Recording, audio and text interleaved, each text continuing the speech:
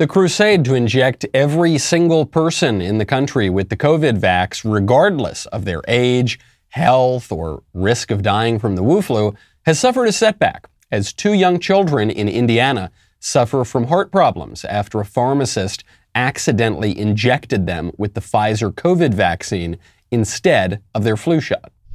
Family with children 4 and 5 years old say they were accidentally given full adult doses of the Pfizer coronavirus vaccine instead of flu shots. They say it happened on October 4th at the Walgreens on St. Joseph Avenue. The family of 4 includes 2 adults and 2 young children, both too young for the Pfizer or any other COVID vaccine. Well, the family's attorney, Daniel Tooley, shared with us what he says are vaccination cards given to the family by Walgreens. They show children born in 2016 and 2017 were given a Pfizer coronavirus vaccine. The family says they left the pharmacy thinking they had gotten their flu shots, but a Walgreens employee later called them and said they had made a mistake. Tooley says the children have been taken to a pediatric cardiologist, and the family was told both are showing signs of heart issues. We've reached out to Walgreens several times, but have not yet heard back. Meanwhile, several Nordic countries are pausing one of the vaccines for young people as more and more reports of heart problems crop up. But the ruling class doesn't want us talking about any of those scientific realities. A lot to cover if the powers that be do not censor this show. I'm Michael Knowles. This is The Michael Knowles Show.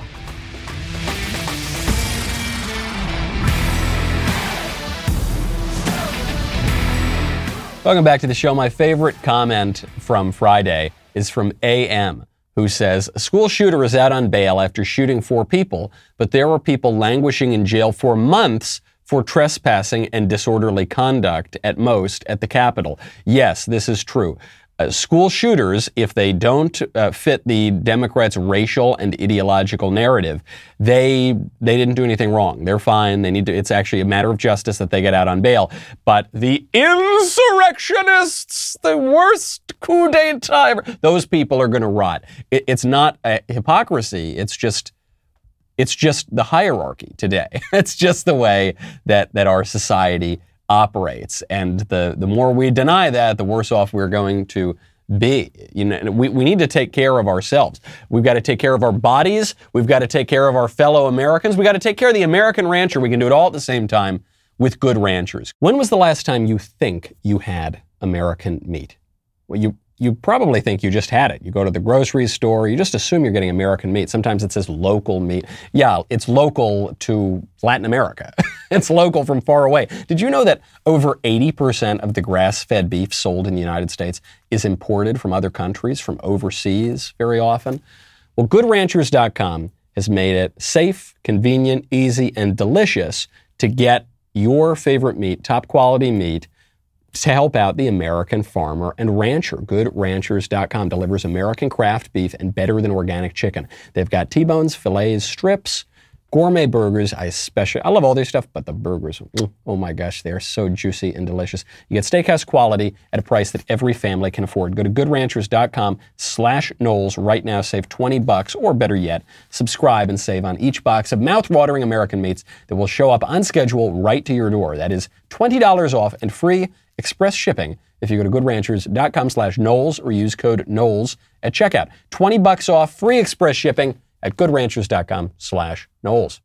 So much to get to on this Columbus Day. Happy Columbus Day, everybody. We'll get to Christopher Columbus a little bit later, one of my favorite holidays of the year. Before that, though, before we speak of the Italian people sailing with the Spaniards, we need to talk of the Nordic people who are right now pausing their vaccines. So right now, the Sweden Health Ministry announced last Wednesday that it's going to pause injections of Moderna for people aged 30 and younger. So it's actually pretty high. We talk about young people, but we're going all the way up to 30 because of risk of heart problems. Denmark has a similar pause for people aged 18 and younger, that according to Bloomberg. Finland, the following day, issued the same kind of pause. The Finnish health official Mika Salminen says that the government's going to pause the injections of the Moderna vaccine in people also aged 30 and younger. The reason is myocarditis, which even the CDC and the FDA acknowledge is a risk with these vaccines. and specifically in young people. A Nordic study involving Finland, Sweden, Norway, and Denmark found that men under the age of 30 who received the Moderna Spikevax had a slightly higher risk than others of developing myocarditis. How slight that risk is apparently up for debate. Now, the left does not want us to have that debate. The left wants us to pretend that the vaccines are 100% absolutely effective, 100% absolutely safe for every single person. Don't raise any questions. But of course, we know that no matter how safe a vaccine is, there's always going to be some risk. And the people who are denying that risk are destroying their own credibility. One friend of mine who did permit this debate is my friend Alex Michelson. He hosts the show The Issue Is on Fox LA, and he invited me on with a left-winger named Brian Tyler Cohen, and we debated the vaccine mandate issue last Friday. I really enjoyed it. I really liked speaking to both of those gentlemen. I thought it was a productive, respectful debate. So you can watch that debate. Maybe we'll post a link of it somewhere. But it's me and Brian Tyler Cohen on The Issue Is, and I think we both lay out the case about as well as we can for our respective sides. And I think that the side against the mandates is the winning side, because obviously there are legitimate reasons not to get this vaccine, okay? There was a study, came out of UC Davis not that long ago. The study showed that some young men, face greater risk from the vaccine than they do of dying from the coronavirus, okay? And that's just the science, and that's just the study, and that's just the experts. And I know the left doesn't want us to talk about those scientists and experts, but there it is. It's a real study that came out. Furthermore, we know that the vaccines, in rare cases perhaps, but nevertheless, have caused blood clotting in women, even killed a woman, and that's why they paused the Johnson & Johnson vaccine. We know it can cause nerve damage, as can other vaccines. We know this. The CDC and the FDA have acknowledged this. And then furthermore, there's the religious objection, because all of the vaccines were at the very least developed, if not also produced, by using fetal stem cells. So there are obviously reasons that people might not want to get the vaccine, to say nothing of the fact that the infection fatality rate is 0.5% for people 65 and under.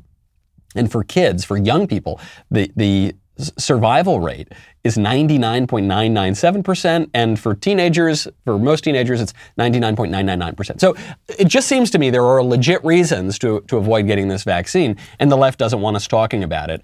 And then when these rare events come up, like heart inflammation in a bunch of people, then they've got to pause the vaccine, and it further squanders their credibility. And by the way, even as recently as last December, Joe Biden himself said he did not support mask mandates. Do you forget that? No, I don't think it should be mandatory. I wouldn't demand to be mandatory, but I would do everything in my power, just like I don't think masks have to be made mandatory nationwide. I'll do everything in my power as the President of the United States to encourage people to do the right thing, and when they do it, demonstrate that it matters. So I misspoke and I said he didn't support mask mandates. He also didn't support mask mandates, but in addition, what he's speaking there at the top about is vaccine mandates, and he opposed both of those things, and now he supports both of those things, and it further tarnishes these people's credibility. But beyond the COVID stuff for a second, I've got to talk about a far worse proclamation that Joe Biden made. Far worse than anything involving the virus and the Wu flu and the masks and the shots. I'm talking about Joe Biden's historic first ever White House proclamation on Indigenous Peoples Day. Indigenous Peoples Day is the lib alternative to Columbus Day, because in the lib telling, Christopher Columbus, one of the greatest men in history, the man who discovered the New World, without whom we would not be here right now. He was an evil, terrible monster and genocidal, and they make a bunch of claims that simply aren't true. They base them on the dubious historical documents of a man named Francisco de Bobadilla, who was Columbus's chief political rival. It would be like basing a history of Donald Trump on Hillary Clinton's writings, or vice versa, a history of Hillary Clinton on Donald Trump. It's just preposterous. Actually, the far more credible accounts are that Columbus, while a broken man, as we all are, was actually relatively quite a lot kinder to the natives than the other Spaniards were. And furthermore, that he was an intrepid explorer, a man of devout Catholic faith, and one of the greatest men of his age, and of any age for that matter. So now we're not allowed to celebrate Columbus. We have to celebrate Indigenous Peoples Day. My only question is, Which indigenous peoples are we celebrating?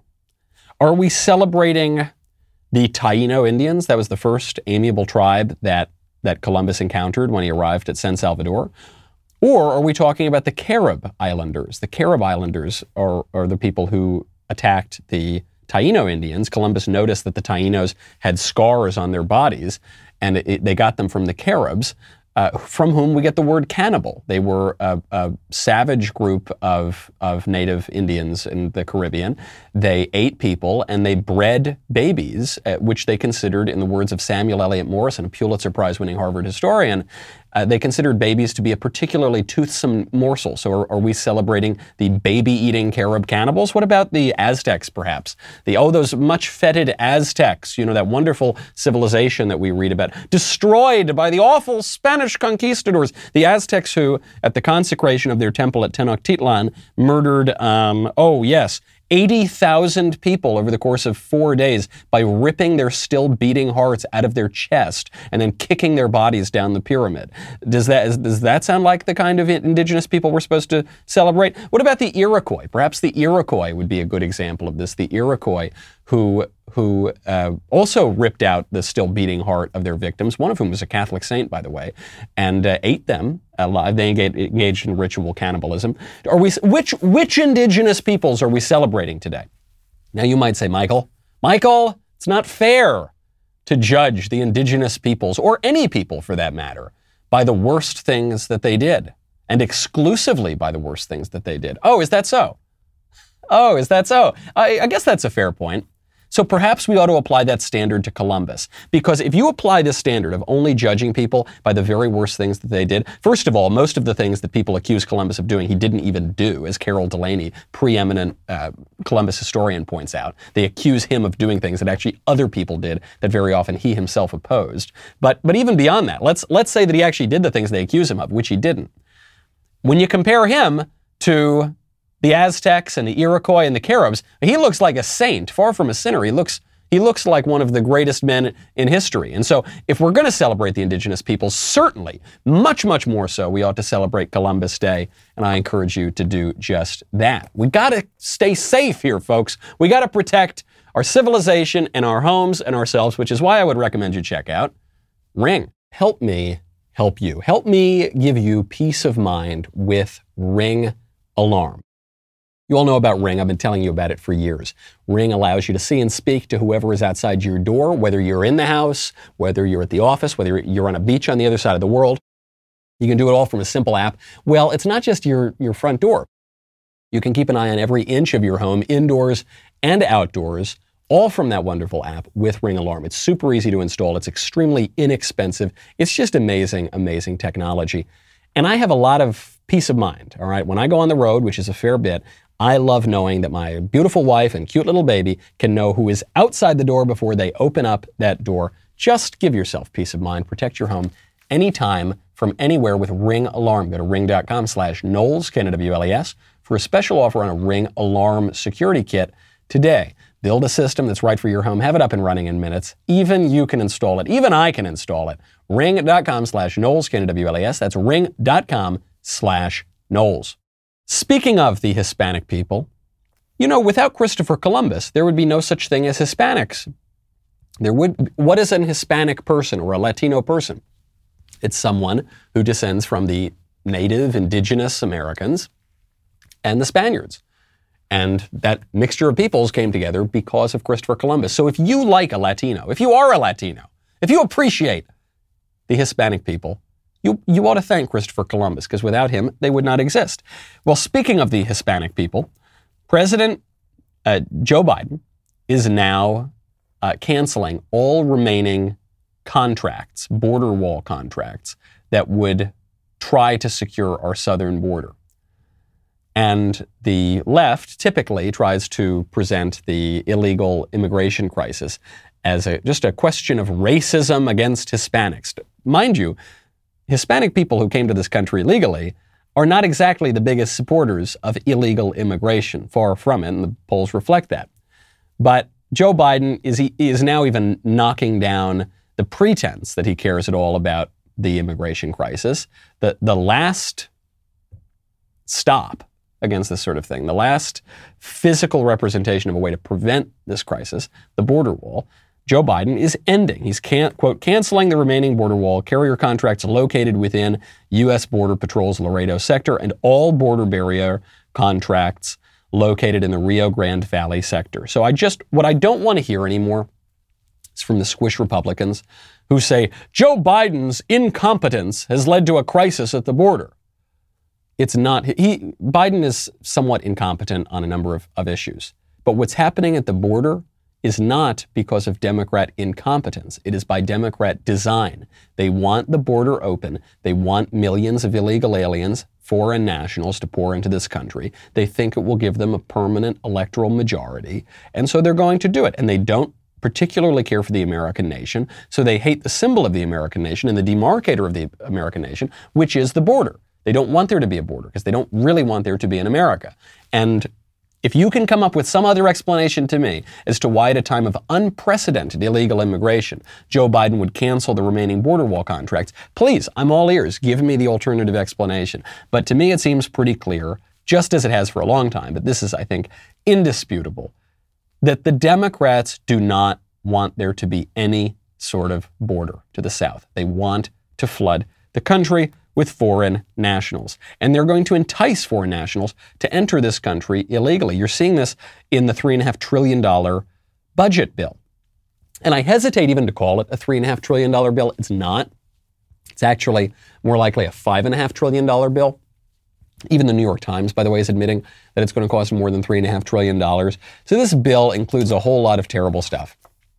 But one of the more offensive aspects of it is that the bill promises free community college for illegal aliens, which is offensive on two fronts.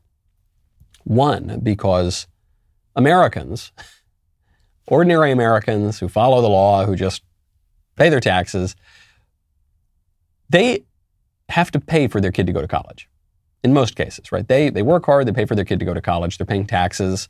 Even if they already get some tuition assistance at a community college, they're still paying taxes for that. And illegal aliens who flout our laws, who break our laws, they get to go on the American taxpayer's dime. That seems wrong, that seems unjust. But even beyond that, you now have a system where we are creating even more incentives for people to come across that border, which is not particularly nice for even the illegal aliens themselves. They're just sort of pawns here, and they've got to pay vicious coyotes, and there's a lot of rape and sexual assault along the journey, and a lot of crime, and a lot of very bad stuff goes on. But people are so desperate to get into America, they're willing to do it.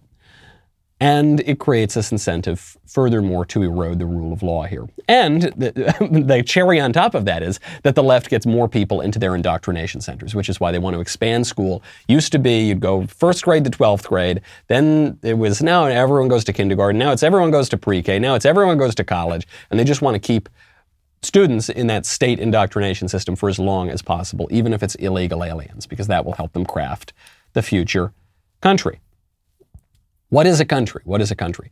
If foreign nationals are entitled to all the same goodies as citizens, then there is no such thing as a citizen. Then there is no such thing as a country. Then it's just a big space, and it's a free-for-all, and anyone can do what they want. If you want to have a country, then you need to have something that distinguishes your place from other people's place, and your people from other people's people, okay? And if you don't, if borders, if rights, if the ability to go to certain schools, if the ability to vote, even in some cases illegal aliens can vote, if that doesn't distinguish the citizen from the non-citizen, then there is nothing that distinguishes them. And this is what the left has pushed for a long time, and the New York Times is even admitting this now. So I pointed out years ago now at this point that the protests of the American flag are not just some eccentric activity by the left to protest police brutality or whatever. I said, the flag is a symbol of the country. So if you are protesting the flag, if you're kneeling for the Star-Spangled Banner, for instance, or if you are desecrating the flag, then you are protesting the entire country, which is an incoherent action, by the way. If you're going to rely on your First Amendment rights to attack the country, without which the First Amendment rights wouldn't exist, that is an incoherent action. It doesn't make a lot of sense, and it's a really serious problem. And a lot of the squishes said, oh, who cares? Oh, Michael, stop being such a culture warrior. Oh, stop being so worried. It doesn't matter. They protest the flag. It's no big deal. Well, if you protest the flag long enough, then it's going to be quite clear you're protesting the country. And the New York Times is admitting this. The New York Times says, a 4th of July symbol of unity that may no longer unite.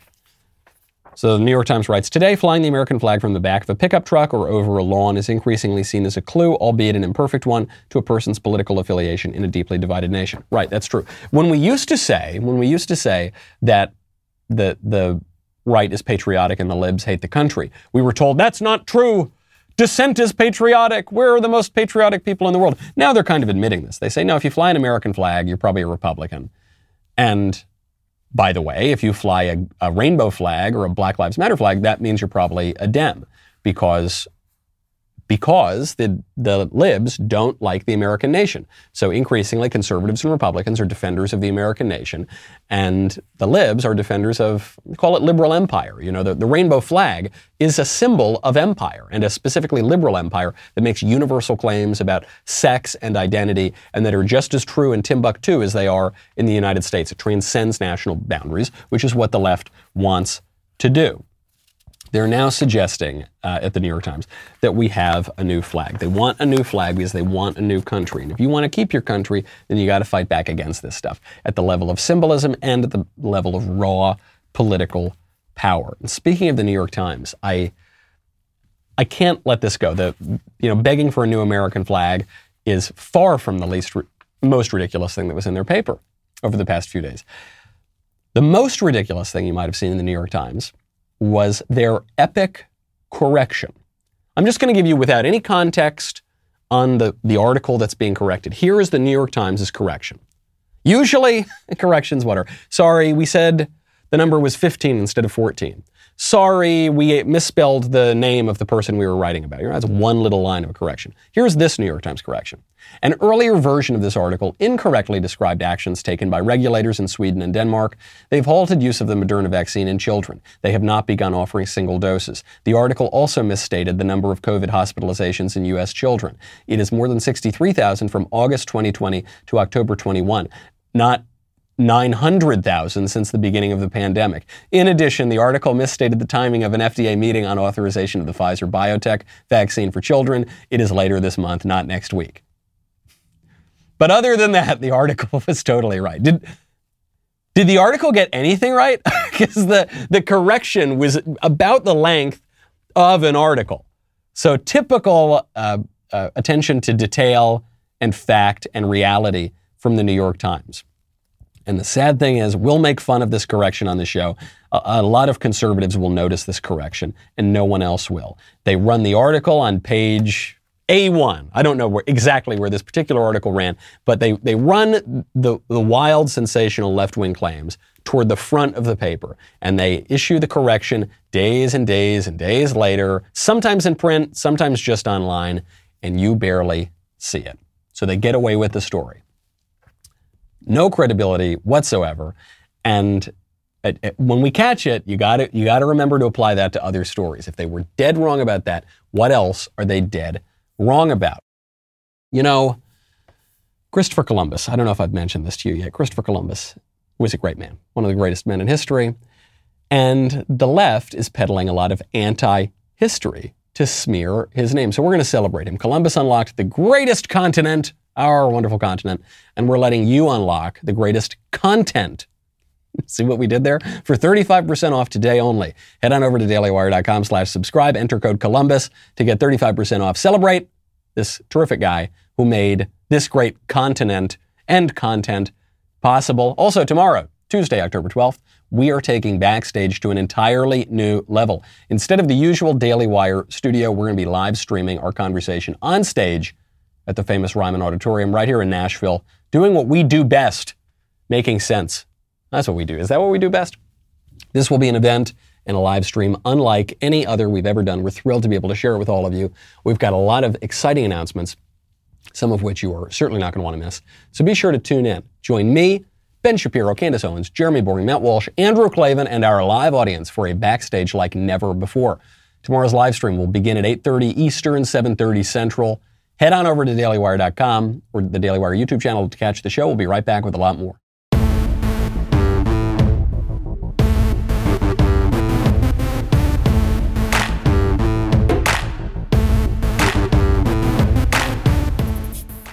We got some good news, which is a rarity these days in our news cycle, but some good news on this Columbus Day.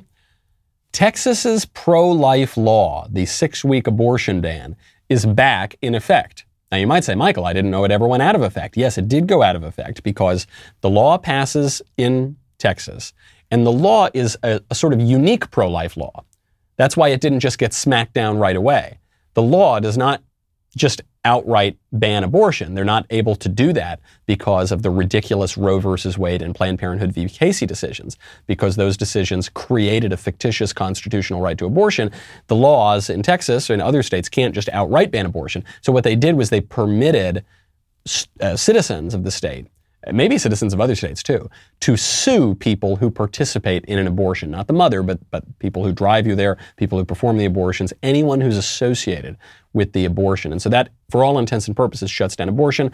So some degenerate judge who wanted to legislate from the bench said, no, absolutely not. We're going to stop this law from taking effect. Well, now another federal judge has come in and lifted the injunction against the enforcement of the near total abortion ban. That was from the Fifth Circuit Court of Appeals. Judge Robert Pittman had issued the injunction blocking the law, and now that has been lifted. So babies are going to be saved, at least for now, in Texas. The reason I even bring up this story, I'm sure this is going to be reversed 10 million more times before they settle the question. The reason I bring it up is to remind you, it's not enough just to pass the law. If we really lived under the Schoolhouse Rock kind of government, I'm a bill up on Capitol Hill, that sort of thing, then it might be enough. You pass the law and then it's good. Then you're all good and you can, okay, go home, we're all happy. But that's not how our government really works. Yes, you got to pass the pro-life law, then you have to enforce it. Then you got to fight it in the courts, and then you got to keep on fighting tooth and nail. They're going to be fighting this thing for years to try to defend pro-life. The passage of a law like this is not the end. It's only the beginning, and you've got to gear up for a years and years and years long battle. That's what the left has done. That's why they gained a lot of ground on abortion. And if we want to get that ground back, we're going to have to fight for a long time as well, because these are very sick people. These are very, very sick people who are defending abortion. I read an interview from the Lily. I think this is put out by, from the Washington Post, I think. It was an interview of a Texas abortionist. Here's the headline.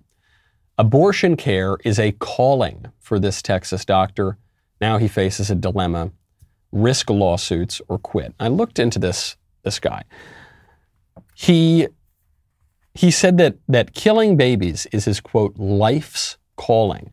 He says, if I can keep doing this for the rest of my career, I will be very happy. He has kids. He's a deadbeat, so it's not like he sees his kids all that much. He left his family, or his family left him and he didn't try to get them back. He's got these 3 kids, but his ex-wife says that even when he lived near the kids, he didn't see them very much. Quote, he was so involved in his career, then residency, then he found his love of abortion care. So even when he lived right down the road, he didn't see his kids very much because he was too obsessed with killing other people's babies. Now he's married to a second wife who is a big lib. She was voted most likely to start a protest by her grad school peers. They refer to each other as partners, like they're either homosexuals or members of an accounting firm, but they don't refer to one another as their husband and wife, right? My husband, my wife. No, that's far too traditional. And actually, speaking of unusual sexual desires, he refers to himself as queer, even though he's got a wife, but he refers to himself as queer and, quote, a little femmy. So he's confused. He's confused. There's a lot of confusion going on here. And he spends his life killing other people's babies. And he makes a lot of money doing it. You know, he's got student debt, he's got to pay child support. And so he makes money. Every time he kills a baby, he makes money for it. So obviously he wants to keep the business going, keep the racket going. And the reason I mention this, guys, one, I'm actually sort of shocked that a left-wing outlet would give you a peek into these kinds of people. Because you just look at this guy, and he looks like a creep. And he is a creep and he's a ghoul. But the other reason I bring it up is that guy, this doctor, is the logical conclusion of safe, legal, and rare, right? Safe, legal, and rare was the old Democratic line on abortion, which is they defended killing babies en masse, million a year, but they understood that was an evil thing, so they didn't want to take total ownership of it. So they say, look, for whatever reason, it has to be legal, but it should be rare. It's not like I support abortion, I just support the right to choose. Well, that never made sense, because if abortion is morally similar to murder, then it shouldn't be legal. And if it's not, if it's just like getting your appendix out, then there's no reason for it to be rare. And the moment you start defending the right, quote unquote, the right to an abortion, eventually you have to defend its substantive goodness as well. And that's what the left is doing now. He's saying it's his life's calling. He loves it. His bloodlust knows no end. And so this guy might be a particular psychopath, but anyone who is going to defend abortion ultimately has to partake of this kind of argument. And to see it unvarnished, to just look at the disorder of this thing right in the eyes, I think tells you what side you ought to be on. Do you want to be on the side of this psycho, or do you want to be on the side of the babies, of protecting the little innocent babies? Speaking of the sexual revolution, got to defend my buddy Charlie Kirk for a moment. Charlie Kirk, as he often does, was trending on Twitter. He got in trouble. Charlie is always getting himself in trouble. And Media Matters and Jason Campbell, who I refer to as my personal publicist, he is one of the people who were at Media Matters. They just watch all of our shows all day, and they try to get us fired. And they've gotten close sometimes, but they have not succeeded in doing that. So he was going after Charlie, and he pulled this clip from Charlie. He said, "This is shocking. This is insane." He says, quote, "Charlie Kirk warns that Democrats want you living in sexual anarchy." Here's what Charlie said. You think we're still living in the 1980s, where the Democrats actually want what's best for America? The Democrats want to destroy the country. We know this. This is not new stuff. It's not profound thinking. They want to see America completely obliterated, the Constitution shredded, and remade in their own San Francisco, Brooklyn, Malibu, Manhattan image, where there is no cultural identity, where you live in sexual anarchy, where private property is a thing of the past, and the ruling class controls everything. We know this. Crazy that Charlie, can you believe Charlie said that's insane? I totally disagree, but what did he get wrong exactly? What part of what he just said was wrong? I think a conservative will listen to that and say, no, that's obviously just common sense. But what's weird here is that I think even a liberal, even some left-winger like the people at Media Matters, if they're being honest, which they usually are not, but if they're being honest, at least with themselves, I think they would agree with what Charlie said too. What is sexual anarchy? Seems to me that the dominant view of sexual morality, since the 1960s at least, is if it feels good, do it. If you want to do something sexually, if you want to have premarital sex, if you want to hook up, whatever you want to do, if you want to do it, you should do it. And there's only one little caveat here, which is that everything's got to be consensual. So if things are not consensual, then eventually you get some Me Too problems and things. They're not going to go that far as to defend rape. But anything short of non-consensual sex, it seems to me the left defends. Right? What is sexual anarchy? Sexual anarchy, right? Anarchy is the system where there's no formal government. You don't really have to follow any rules beyond the defense of one's own radical individual autonomy and consent. And then you apply this in the realm of sex. It seems like Charlie is using a very precise term to describe exactly what the left wants. But the left knows that that's insane at some deep, deep down level. I think the left knows that is insane to say that sexually or in any other aspect of life, you can do absolutely whatever you want and there are no rules and no moral order whatsoever. So they don't want to admit that, but that is what they're saying and that is what they're defending. And Charlie Kirk was absolutely 100% correct.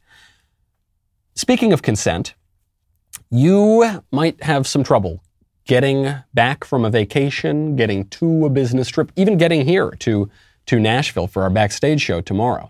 I got a very sad message. I got an Instagram from someone who was unpacking her bag because she had booked a flight to come to Nashville for the backstage show. She bought her ticket, but she couldn't come because a lot of airlines, notably Southwest Airlines, is canceling a ton of flights. Just yesterday, Southwest canceled more than 1,000 flights. 1,000 flights. 25%, more than 25% of all the flights they had that day. Now, the airline hasn't explained why they canceled the flights. They tried to kind of blame it on weather, but I don't think it was weather. I'm skeptical that it was weather. I suspect they're trying, quote, to recover our operation because of a reported and rumored employee sick-out. That employees, not just of Southwest, but of a lot of other airlines, are protesting the vaccine mandate. Because while one might make the prudential judgment to get the vaccine, right? They might say, oh, my risk from the vaccine is not so great and my risk from the virus might be a little high. So, okay, I'm going to take the risk. I'm going to get the vaccine. And plenty of people have done that, and ostensibly they seem like they're completely fine. But other employees might say, I'm healthy, I'm young, there is some risk of the vaccine. I'm not so afraid of my risk from the virus, so I'm not going to get it. And you, Southwest, and you, OSHA, and you, Joe Biden, are not going to make me get it. And so they're protesting it. And now the flights are canceled. And that's too bad. And I'm very sorry for people whose flights are canceled. And I travel all the time by airplane, and I bet some of my flights are going to be canceled too. And that's going to be very inconvenient. But this is actually great news. And the great news is this. The people still have a lot of power. The ruling class has taken a ton of political power, a disproportionate amount of political power. That's true in big tech, it's true in the government, it's true in corporations, it's true in the schools. They are punching above their weight in terms of their political power, but the people still have some power too.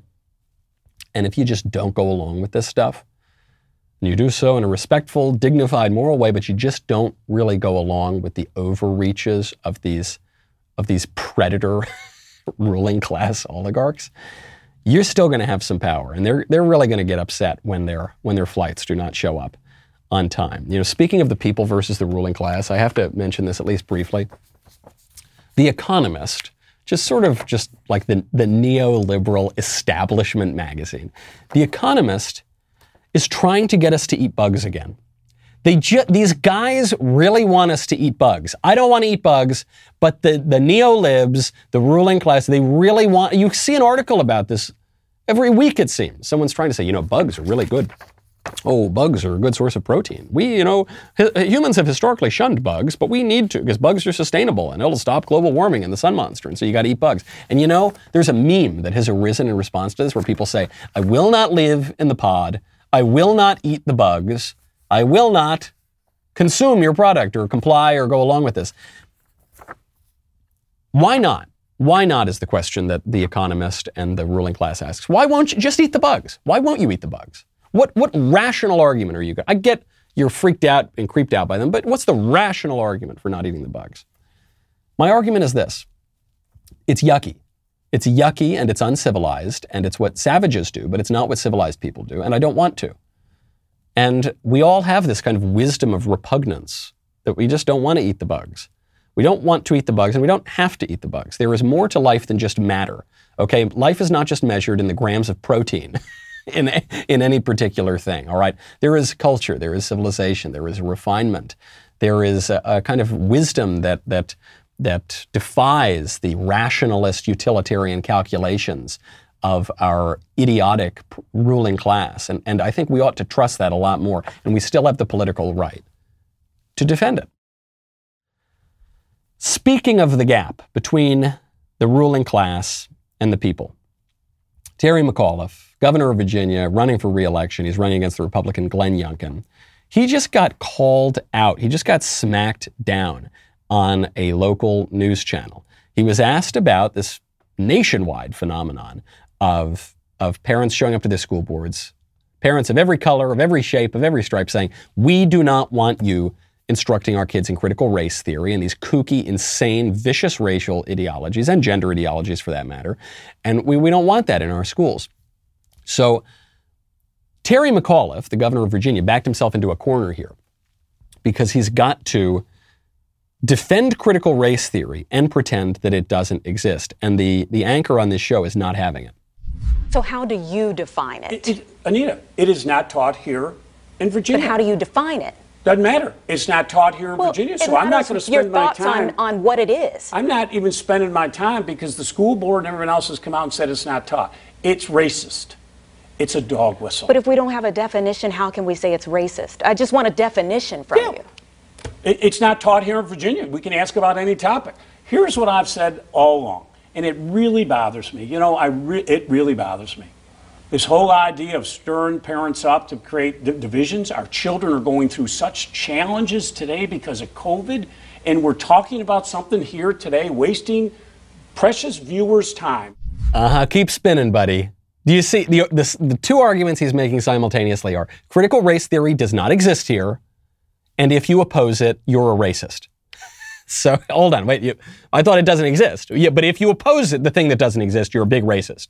And the woman, good on her. I mean, she really holds his feet to the fire. She says, I'm not asking you whether or not it exists here. I'm just asking you so we can have a conversation and so we can ascertain whether or not it exists. What is it? Because it's not here. Yeah, right. But whether it's here or not, what is critical race theory? And he won't give a definition. And it's not because he's a stupid man. It's because he knows that the moment he does define critical race theory, it will become quite clear that it is taught in these Virginia schools. Critical race theory, a derivation of critical theory, a line of Marxist thinking that examines the culture. Here it is. I've got the definitive collection of critical race theory essays here. And it is less a unified theory than it is a gadfly on other systems. But the short version of it is that America is a white supremacist place. Whiteness is evil. Whiteness needs to be abolished. Even the American system of capitalism is infused and imbued with this whiteness. And so it's evil and wrong. And we've got to abolish it and completely upend the culture. That's basically what it is. I mean, it makes other claims too, but that's what it is. And that is being taught in schools and in boardrooms and all throughout the culture, and parents have every right to oppose it, and we ought to oppose it. That's where a lot of this anti-Columbus stuff comes from too, by the way. It's just anti-Western culture, right? Columbus is in many ways an embodiment of Western civilization. He's a self-made man, an intrepid explorer, the admiral of the ocean sea, deeply, devoutly Catholic, spread the gospel, really great guy. And so people hate Columbus for that. There was a TikTok that just went viral. I'm not on TikTok yet myself, but I see them posted all around. And so here is a young individual of sort of androgynous presentation going out and saying that if you defend Columbus, you're evil, you're racist, you're stupid, and you're uneducated. So he's going to educate us. No matter what I say, there's still going to be that person that celebrates Columbus today. You Trump supporters are all for Donald Trump building this wall, right? You want the immigrants banned so badly, but let me educate you. Illegal immigration started with Columbus. And here are the facts. Okay, how's that? Columbus came to their land, and he was not welcome there. When he arrived, the indigenous... This is one frustrating slogan from the left. They say, America's had immigrants from the very beginning because all the settlers who came here were immigrants. No, they weren't. They were settlers. They were conquerors is what they were. That's different. That's different than immigration. I understand there's some similarity here, but it's not that Columbus applied to the Taino or Carib, border agency, right? He came and he interacted somewhat peaceably with some of them and then conquered others of them. And that's what happened. That's what the Spaniards did. Very different sort of thing. And by the way, indigenous people conquer other indigenous people. We talk about the Lakota who had Mount Rushmore. They had the Black Hills, and they always whine and complain about how the Americans took the land from them, their sacred, wonderful land. Well, the Lakota only had the Black Hills starting in 1776, and they took it from other Native American tribes, including the Cheyenne. So do we give it back to the Lakota or do we give it back to the Cheyenne? The Native Americans are people, right? They are human beings. And I think we diminish them when we pretend that they're just some like pets or animals or something living in this peaceable harmony. No, they were men conquering other men, just like happens in the West and the East and everywhere else. And in the case of Columbus and the Spaniards, the Western civilization conquered their native tribes. And in many cases, that was a very good thing because those tribes were up to a lot of bad stuff, including widespread human sacrifice and cannibalism and all other manner of evil. When Arawak people of Native America, they didn't kick him out. They didn't ban him. They didn't build a wall. They didn't say he didn't belong there. They welcomed him with open arms. They shared their resources and culture with him. That's not quite true. Some of them were amiable, but others were to murder bellicose. them, to steal from them. You want to talk about looting during Black Lives Matter protests? He was one of the first looters. Not only did he steal their land, he stole their culture, and he forced his cultural practices on them. He didn't steal their culture, Christopher he Columbus abolished was it. never a hero. He was always a villain. Stop believing the lies. He was always a villain. So he's saying, I guess the claim here is that it's bad to go in and cancel other people's cultures, right? But the left that makes this argument wants to cancel the Western culture and take down our statues and take down our heroes and take down the things that we believe, and including the statues of Christopher Columbus, but other people as well. So then it doesn't just become this cultural relativistic argument. It becomes this idea that the indigenous culture was really good, and there were some nice aspects of it. They invented cigars, for instance, and there were some bad aspects of it, like ritual cannibalism and widespread human slaughter and sacrifice. So good parts and bad parts. But the argument from the left is the indigenous culture, good. Western civilization, greatest culture ever in the history of the world, bad.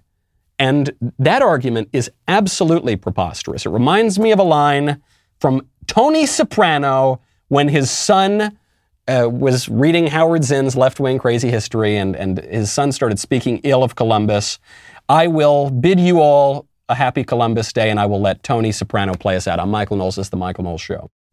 His history teacher, Mr. Cushman, is teaching your son that if Columbus was alive today, he would go on trial for crimes against humanity like Milosevic in, Europe. Your teacher said that. It's not just my teacher, it's the truth. It's in my history book. So you finally read a book and it's bullshit. Tony. Look, you had to walk in Columbus's shoes to see what he went through. People thought the world was flat, for crying out loud. Then he lands on an island with a bunch of naked savages on it. I mean, that took a lot of guts. You remember when we went to Florida, the heat and those bugs? Well, like it took guts to murder people and put them in chains. He was a victim of his time. Who cares? It's what he did. He discovered America is what he did. He was a brave Italian explorer. And in this house, Christopher Columbus is a hero. End of story.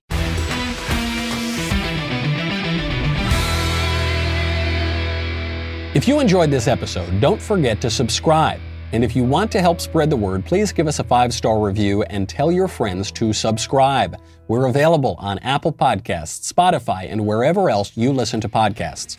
Also, be sure to check out the other Daily Wire podcasts, including The Ben Shapiro Show, The Andrew Klavan Show, and The Matt Walsh Show. The Michael Knowles Show is produced by Ben Davies. Executive producer, Jeremy Boring. Our technical director is Austin Stevens. Supervising producer, Mathis Glover. Production manager, Pavel Vidovsky. Editor and associate producer, Danny D'Amico. Associate producer, Justine Turley. Audio mixer, Mike Coromina. And hair and makeup by Cherokee Hart. The Michael Knowles Show is a Daily Wire production. Copyright Daily Wire 2021. Columbus Day has been increasingly replaced by Indigenous Peoples Day, but I still say we should celebrate him, and I'll explain why. Also, Southwest canceled thousands of flights right as its employees went on strike over its vaccine mandates, but the media insists that the two issues are somehow not connected at all. Plus, the family of the Texas school shooter continues to defend him, even though he brought a gun to school and shot people. And we'll talk about one of the most nauseating ESPN segments ever aired on the network. All of that and more today on The Matt Walsh Show.